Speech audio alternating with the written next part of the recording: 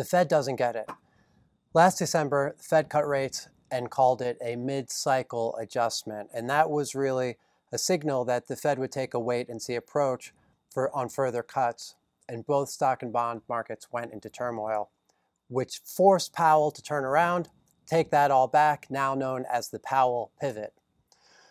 Well, there's an article in the Wall Street Journal this weekend, and the article discusses how the Fed can or will communicate to the market that maybe, just maybe, possibly, they've done enough for now, and in the absence of more deterioration, they are just going to sit tight, take a wait-and-see approach. I almost wonder whether they're trying to call it a mid-cycle adjustment, but by a different term. And this is unbelievable, totally unbelievable. Look, I don't know if we're going into a recession. You don't know if we're going into a recession, and the Fed doesn't know if we're going into a recession. There are very, very few, if any, reliable leading indicators that actually lead what's going to happen. But the best signal that we have, in my opinion, says the risk of a recession is way up. And with rates already so low, the Fed should be absolutely terrified of this scenario. I'm Ken Balso. I'm a CFA charter holder, and I spent my career on Wall Street and in the financial markets. And I do this podcast to talk about finance and economic issues in ways that can be understood by everyone, even if you're not a financial professional. Please subscribe. We're not going to have a smooth financial future. Don't be the last to know what's going on. So when I just said the best signal we have, in my opinion, says the risk of recession is way up, that signal is the yield curve. I've talked about this previously. I'm not going to get too in-depth about what the yield curve is or why it matters, but I will show you again that the New York Fed has a graph that exclusively uses this indicator in order to create the probability of a recession. I'll put it up on the screen right now. Jeff Gundlach, a brilliant, incredibly successful investor who runs DoubleLine, founded DoubleLine, he said in his September webcast, and I made note of it at the time, he said, it's amazing. The Fed has over 700 PhD economists in their system, and all of them together don't produce work that's more valuable than this line. Okay, so don't write off the yield curve and what the yield curve is saying. So let's jump to the article here. The article is titled, Fed Eyes Another Rate Cut, Weighs When to Stop. Subtitled, Officials Face Questions Over Whether and How Strongly to Signal Pause in Cuts After October Meeting If Economic Data Holds Steady. Federal Reserve officials are heading into their meeting in 2 weeks, likely to cut interest rates, while debating whether they have done enough for now to vaccinate the economy against growing risks of sharper slowdown. Okay, so my thought on that, the yield curve is still not normal. It's inverted. It might be slightly less inverted. It is still not in a position where the Fed should feel comfortable. Okay, and we can look at the New York Fed indicator that I just showed, right? It hasn't significantly declined, showing that we are still at very elevated risks of recession. Go back to the article. Now they're deliberating whether to call timeout on the current sequence of rate cuts, how much time they need to assess the effect of these moves, and how to communicate their plans. Investors in interest rate futures markets have maintained strong expectations of a cut at the October meeting, a 90% probability as of Friday, according to CME Group, in part because Fed officials have done little to dispel those expectations. The market has priced in that they'll cut in 2 weeks. It's over 90%. The Fed almost never surprises the market. That they will cut in 2 weeks is baked in the cake unless something dramatic happens.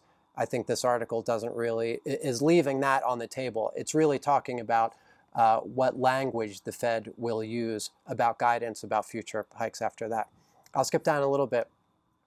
If officials conclude that they should signal a possible timeout from rate cuts, Fed Chairman Jerome Powell could disappoint investors who have come to expect additional central bank support.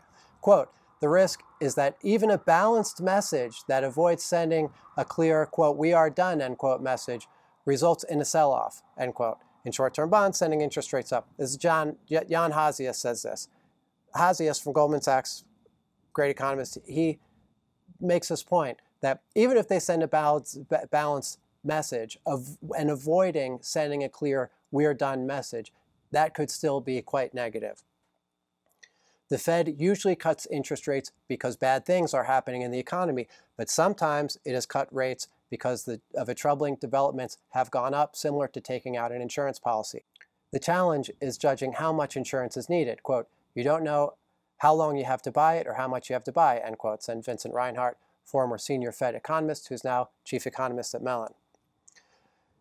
And then it has, the article talks about Mr. Jay Powell highlighting 1995 and 1998, when the Fed cut 3 times to avoid a recession.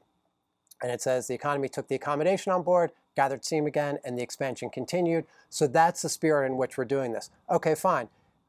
That's the little wish that he writes down and wishes comes true. But here's the other thing that happens. The article later talks about what happened in 2007. For example, okay, I would say the same thing happened in the year 2000. Totally flat-footed.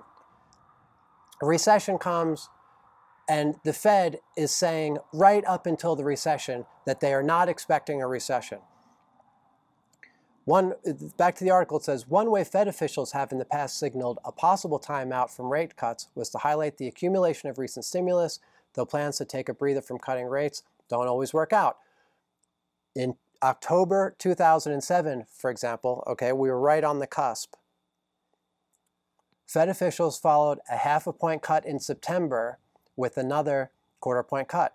They discouraged expectations of future cuts in their post-meeting statement, just like they're talking about doing now. Okay, we were a month away from a recession, and they were doing what they're talking about doing now. But the economy slid into recession 1 month later, triggering a more aggressive round of rate reductions. I'll skip down a little bit. Global manufacturing is slumping. Mr. Cleta said Friday that he didn't see evidence of shocks or slowdowns, quote, spilling into the consumer. This is the kind of language we see all the time. Fed officials make these comments that they don't see a recession coming.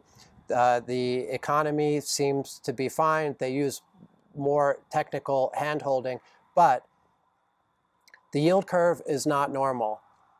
The Fed, in my opinion, should be aggressively providing accommodation until the yield curve gets back to normal. Okay, and that's because even though we don't know if we're going to be in a recession or not, the odds are way up, and they have much, much reduced firepower if, in fact, we do go into recession. So I don't know if this article is even a trial balloon, just to see how the market will feel about that kind of statement before the statement even happens.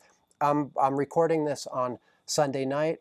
The futures have opened. They're up 2 points, which is to say basically unchanged. So we haven't really seen a response in the market, but I think this is a big mistake. Thanks for watching.